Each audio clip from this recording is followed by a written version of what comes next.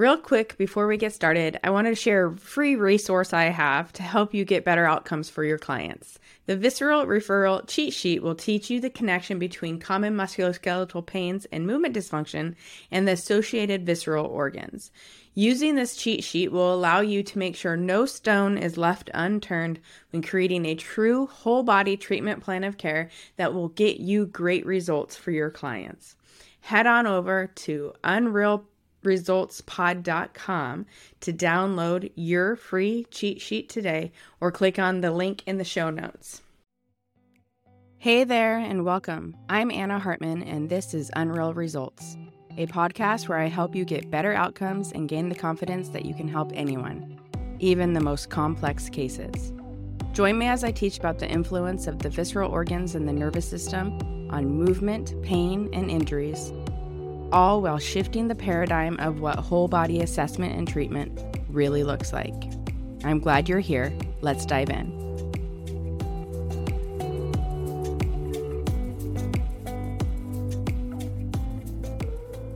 Hey there, welcome to another episode of the Unreal Results podcast. Today we're talking about thoracic outlet syndrome. Thoracic outlet syndrome is one of those things that I feel like actually is underdiagnosed. Yes, I feel like it's underdiagnosed. Especially positional thoracic outlet syndrome. That can be really challenging for people to diagnose because you can't see it on any diagnostic imagery because it only happens in certain positions, right?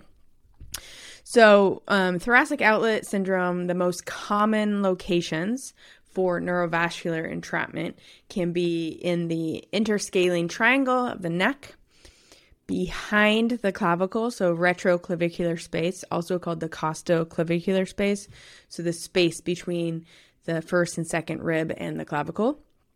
And then also another common spot is behind the pec minor. So, the majority of cases I'd say are probably neural more than vascular, but you can have vascular cases. It is common, like it's not uncommon. I think in athletics, I just tend to see a lot more neural problems than vascular, though common thing in active people who do repetitive, flexion extension types of exercises is Paget-Schroeder syndrome. And that is when basically from the repetitive movement in the entrapment, you get a blood clot or thrombosis in the subclavian vein.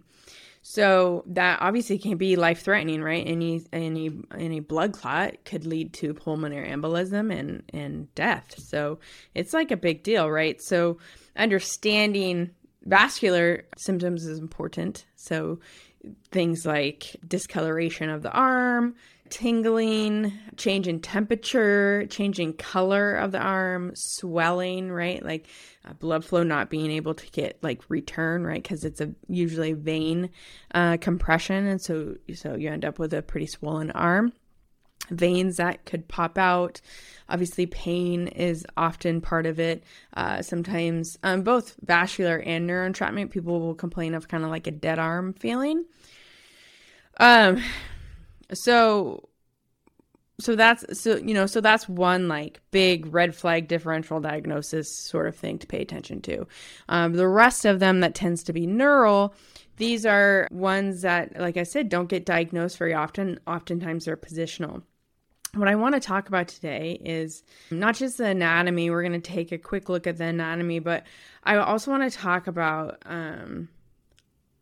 the implications for treatment, because once you understand the anatomy and once you understand what's happening on the entrapment, it's sort of mind-boggling what the common treatment options are. So if you were to go to YouTube and you would Google or search on YouTube thoracic outlet syndrome exercises, the majority of what you would see is neck stretches and scapular stability exercises, specifically kind of like old school scapular stability, well, old school depending. For me, old school scapular stability being a lot of like posterior scapular work, like scapular retraction, like Y's, T's, L's, W's, those things. And it just kind of makes me laugh because I don't think understanding what's going on is that hard to understand, right? So the nerves, they come out of the nerves and the vascular structures. So let's just talk about the nerves first, since they're kind of on a different path a little bit. So the nerves come out of your neck from C4, 5, 6, 7, 8. And they form the brachial plexus. As they travel down out of the neck, they come through the scalenes, between the scalenes. That's that first entrapment site, the interscalene triangle. So this is a super common spot to get some entrapment because our scalenes often are pretty tight from being sort of shallow breathers, from just carrying tension in our necks. I'm sure in many episodes we'll talk about the nervous system, and just it's no wonder that people, especially as we age, we tend to have more like neck and shoulder pain. And that's just because a lot of neck and shoulder pain is actually more from our nervous system and more from our visceral organs than anything else. So that's a talk for another day. But all that input, just reflexively, the muscles of the neck start to stiffen up. Plus, as we age, the joints of our neck get, start to move towards arthritis, and we have limited mobility. So that alters all of those deep lysing muscles too. And then add on all the, poor posture we have looking at our devices all day long, those kind of things, right? So we know the many reasons why the scalenes might be short or tight or not so responsive to eccentric and concentric balance, right? So when that happens, sometimes those nerves get sort of strangled as they come through that, right? So they have an entrapment site there. And that can cause a lot of symptoms because that's pretty high up in the brachial plexus. So it's going to affect many of the nerves, right? So then as it travels out of the interscalene triangle, it has to go behind the clavicle and under the clavicle. As it goes then under the pec minor, this is through the clavicular pectoral fascia, into the upper extremity. And so those are the other two sites. Around that same area, so top of the thorax, the thoracic inlet or the thoracic outlet, right, what it's called, the blood vessels come out of the heart. A couple go up the neck, right, into our neck and head, and then they come out and curve around, and then at that point when they curve around, they're like subclavius artery vein. And then as they go past the clavicle area, they become our axillary artery vein, and then into our arm, our brachial artery vein. So the area of entrapment that often we look at when it is more of a vascular thing is more standard costoclavicular space. Now, there's other, in that sort of interscalene triangle area, it sort of is similar to just the supraclavicular triangle, which also contains our vagus nerve. It contains our phrenic nerve, which is a cranial nerve, and a cervical plexus and brachial plexus nerve. And then our carotid artery, our jugular vein, right? So there's some other important structures. Our thoracic duct, especially on the left side there, you got the thoracic duct. On the right side, you just have sort of regular lymph structures. So that supraclavicular space is a space where there's a lot happening as well. So with that said, a little bit later, I'm going to share a unique thoracic outlet type case I had that has more to do with that supraclavicular space than the traditional interscaling triangle or retroclavicular space or pec minor. So the other anatomy we can talk about. So if we look at the muscle, pec minor, its role is it depresses the scapula and it tilts it forward. So anterior tilt and depression of the scapula. And that also, it attaches to the ribs, so it can be involved in accessory breathing as well. It's one of those muscles that gets a bad rap because it's associated with quote unquote bad posture. The retroclavicular space is interesting that clavicle kind of reminds me of the fibula. Like a lot of people sleep on the fibula. A lot of people sleep on the clavicle thinking it's like not that important. A little wild to me because the clavicle, I think, is almost one of the most important bones of the upper extremity because it is the bone that is the only bony articulation of the upper extremity, right? So that is the only actual joint holding our upper extremity to our axial skeleton is our sternoclavicular joint. So the clavicle, the collarbone,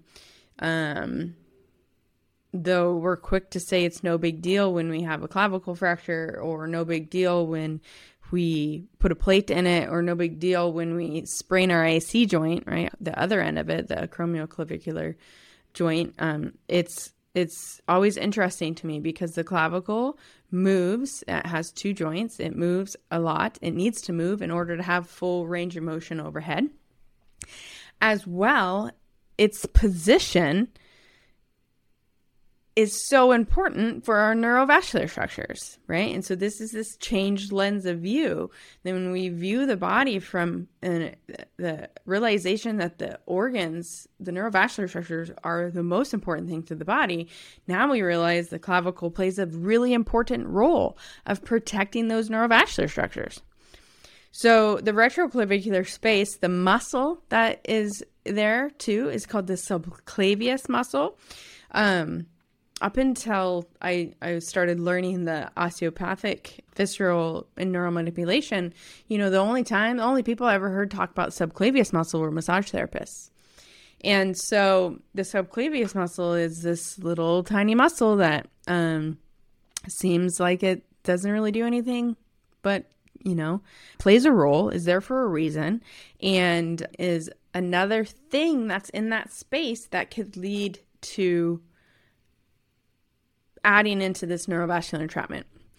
So the subclavius is like a little bit more medial on the clavicle, and it basically connects it basically right below the clavicle, and the subclavius muscle goes from the first rib and the costocartilage, so first rib and cartilage, and it inserts on the subclavian groove of the clavicle, so which is inferior surface of the middle 1/3 of the clavicle. So yes, so I said it was the medial side of the clavicle, so it goes from that basically like medial part by the SC joint to about halfway. Its action is depression of the clavicle and elevation of the first rib.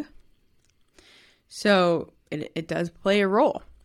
Fun fact about the subclavius muscle as well is the nerve that innervates the subclavius muscle. It comes from the cervical plexus and exits out of Erb's point. So Erb's point is an area of the neck that I focused on for treatment because there's a lot of powerful nerves that come out of that area, and one of them being the nerve to the subclavius. And oftentimes when muscles are tight, not responding well to both eccentric and concentric ranges of motion, right? It's kind of like stuck.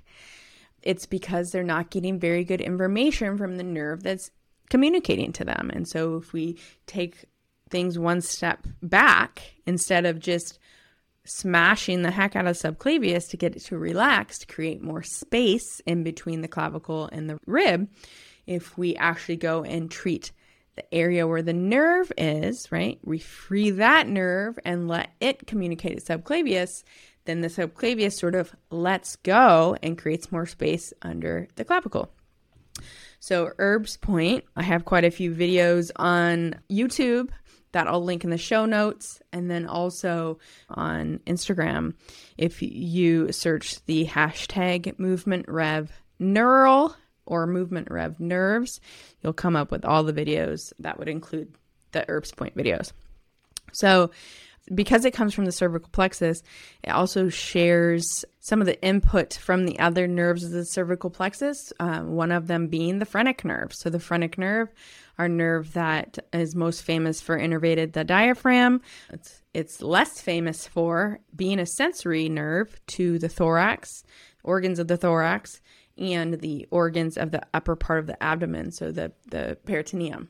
So sometimes the subclavius muscle will be tight because of irritation in the visceral organs, and sometimes meaning all the time. In fact, the Barral Institute refers to the subclavius muscle as a witness to a visceral restriction. Okay, so I want to talk about actually this retroclavicular space because sometimes it's nice to see a visual, and obviously if you're listening on the podcast, you don't have a visual, but no, I'll be sharing a visual on my social media, and the podcasts are all on YouTube too, videos, so you'll see it. But basically, if you take a model of the scapula and a model of the clavicle, and you put that joint articulation together, you'll notice that, you know, the medial part of the clavicle comes out anteriorly. So that's kind of the roundness we feel of our clavicle. And then it dives in towards the posterior as it articulates, with the lateral side of the scapula being at that AC joint. And this makes sense too. If we look at it from the side, we would see a big V shape. And that V shape is because obviously the clavicle is on the front side of our thorax, and the scapula is on the posterior side of our thorax, and the thorax is round, right? So we've got some width of our body that separates those two bones, right? So it's not that the clavicle is like directly on top of the scapula, as I think a lot of people think about it. It's more of this like V shape. So once we are put that together, now you can see that space in between even the scapula and the clavicle from a height standpoint is not very big. So that's also, you know, another space that we can look to for problems, not necessarily thoracic outlet, but can sometimes mimic it, you know, is even the subacromial space. So the space under the acromion, right, under the acromial clavicular joint, that space is not very big. And in the front here under the clavicle, we have to remember that we also have a rib, a first rib and a second rib that live right underneath that medial half of the clavicle. So there's actually not that much space for those neurovascular structures to go from the thorax into the upper extremity. We can feel this. It's the groove. Basically, if you bring your shoulder blade forward, it's the groove, right? It's this like line, this diagonal line that makes our armpit, right? It's the line that leads us to our armpit, basically. That is the line that your neurovascular structures go down through. So freeing up that space is important. So now that means we got to talk about, and this is what I talked about in the beginning, saying that the treatment exercises that are often given to people for thoracic outlet, why it doesn't make any sense. We don't need exercises to bring us into thoracic extension and bring us into scapular retraction and depression, because that actually creates less space in the retroclavicular space. That narrows it even more. Not to mention that it takes the pec minor and it also stretches it out, which theoretically maybe it is a good thing if the pec minor is tight. But I don't know about you. If something is tight, going to stretch it, especially if there's a space behind it, is just going to make that space even smaller and compress what's underneath even more. Right? So you have to not think about only what's happening with the muscles. You need to think about what's happening with the neurovascular structures. So when we do scapular retraction and downward rotation, when we're doing our scapular stability classics, we're actually exacerbating the entrapment and the compression and the overstretching of the nerves and the vascular structures. And so what needs to happen is we need the opposite. We need to get the shoulder blade to move forward on a round rib cage, on a round thorax. So we need to restore the thoracic curve, right?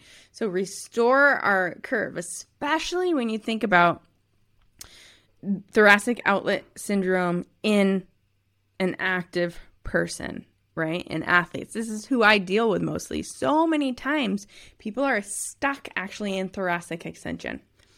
People in a sway back posture, which is really common for, I feel like, almost everybody, but definitely the lay person, people who are in a sway back, you think they have like thoracic kyphosis, but when you get them out of their sway back, what you see is they're kind of flat in the thoracic spine. And so restoring the thoracic curve is so important. You know, the scapula lives on a curve. The scapula loves a curve. The scapula is more stable when it has a curve to move on and move into upward rotation and protraction with. So, and that's what we need to restore. And oftentimes too, when we restore that flexion and when we restore the mobility of the scapula, we improve breathing mechanics, and then therefore the scalenes also often relax and cause less entrapment at that first space too. So instead of doing things like T's and W's and prone A's or prone swimmers even, I would do closed chain scap push-ups. I would do sideline scapula stretches into upward rotation. I would direct manual therapy to the rhomboids, to the levator scapula, to the mid-trap area.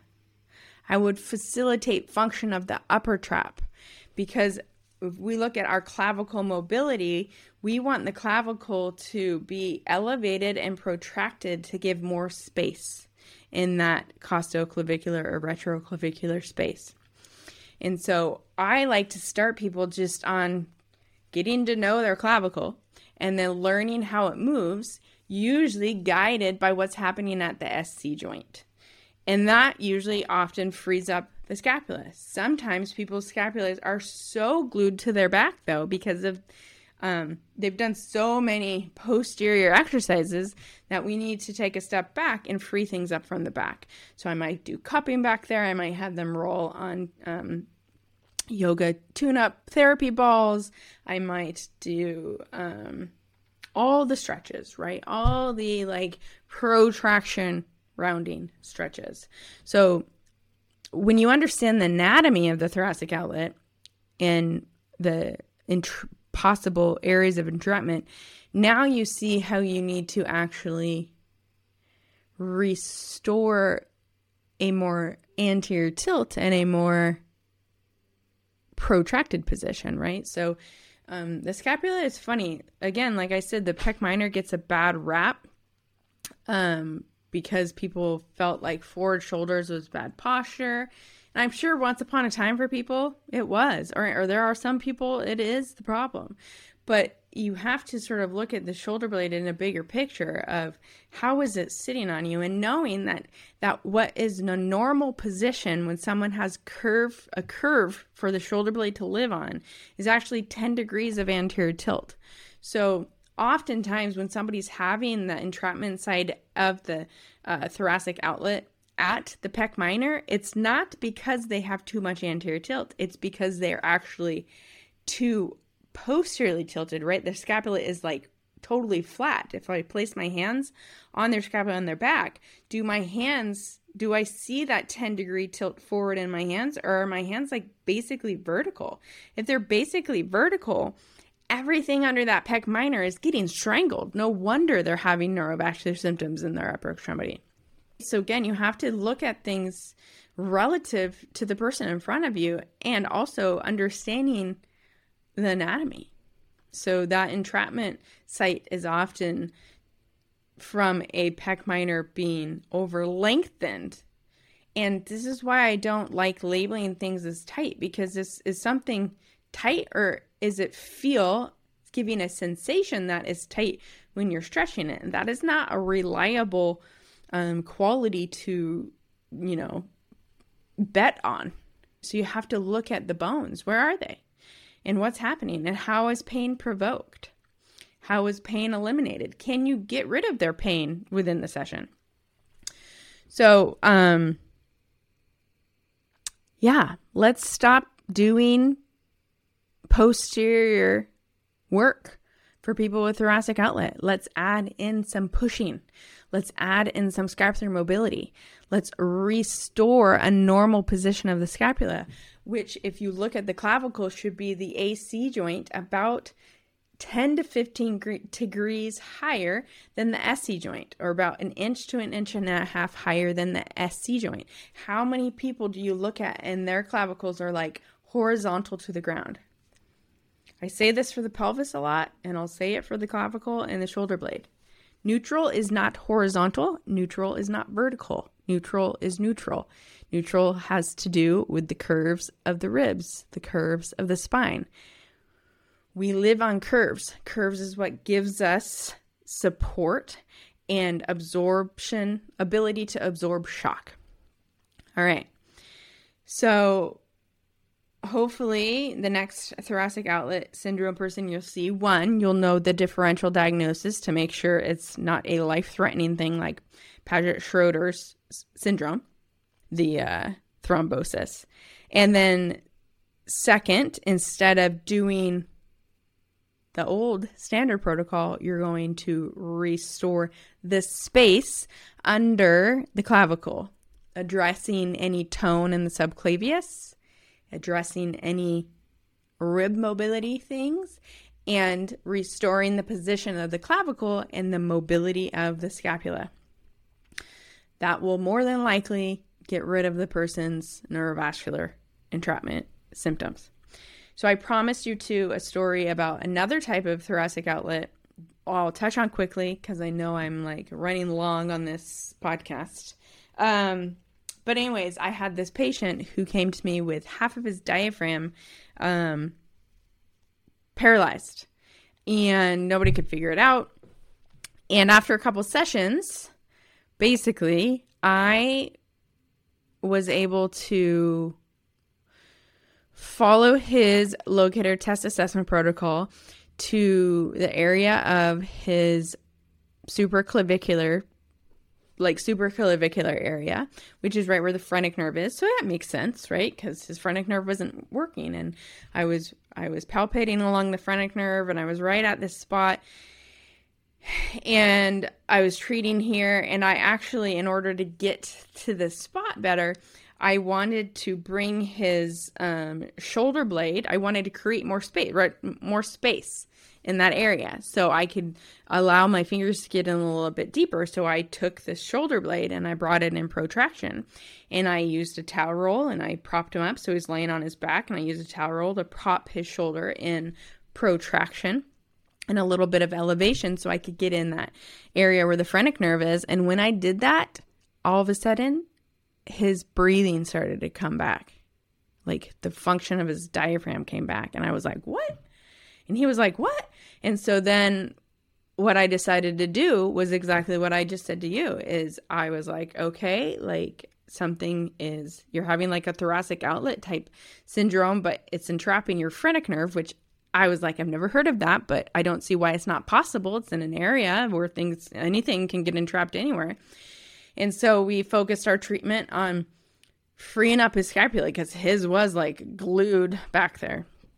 And it helped his breathing quite a bit, gave him some relief. But more importantly, it had me looking in the literature for, has anybody ever seen this before?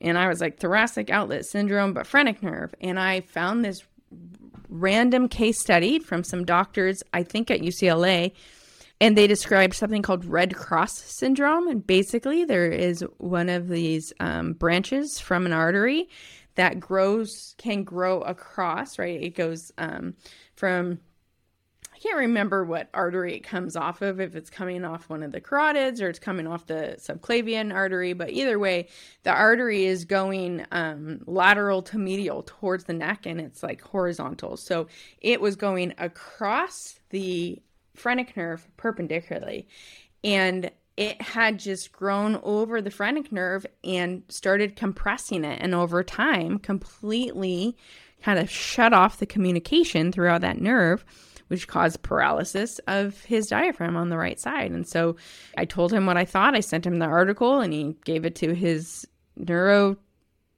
doc. And then she was like, oh my gosh, I think your therapist figured it out, and sent them to a thoracic vascular surgeon. And he was like, I've never heard of that. I don't think you're right, but I'm happy to do surgery and go in there and figure out what's going on. And sure enough, he went in, and that is exactly what happened. And the doctor was like, oh, look how smart I am. I just figured this out, which of course made me laugh because I was like, yeah, great job, doctor. But he had a double Red Cross syndrome. He had two arteries going across the phrenic nerve and compressing it. So they ablated those arteries and stented the nerve and gave it a little bit more space to let it bounce back. And he's on the road to recovery. So again, though, I only found that for two ways. One, the locator test assessment protocol led me to that spot. So that was his body leading me to the spot, but then also understanding that with thoracic outlet, and to create more space in the area, I need to bring the shoulder blade into protraction and elevation.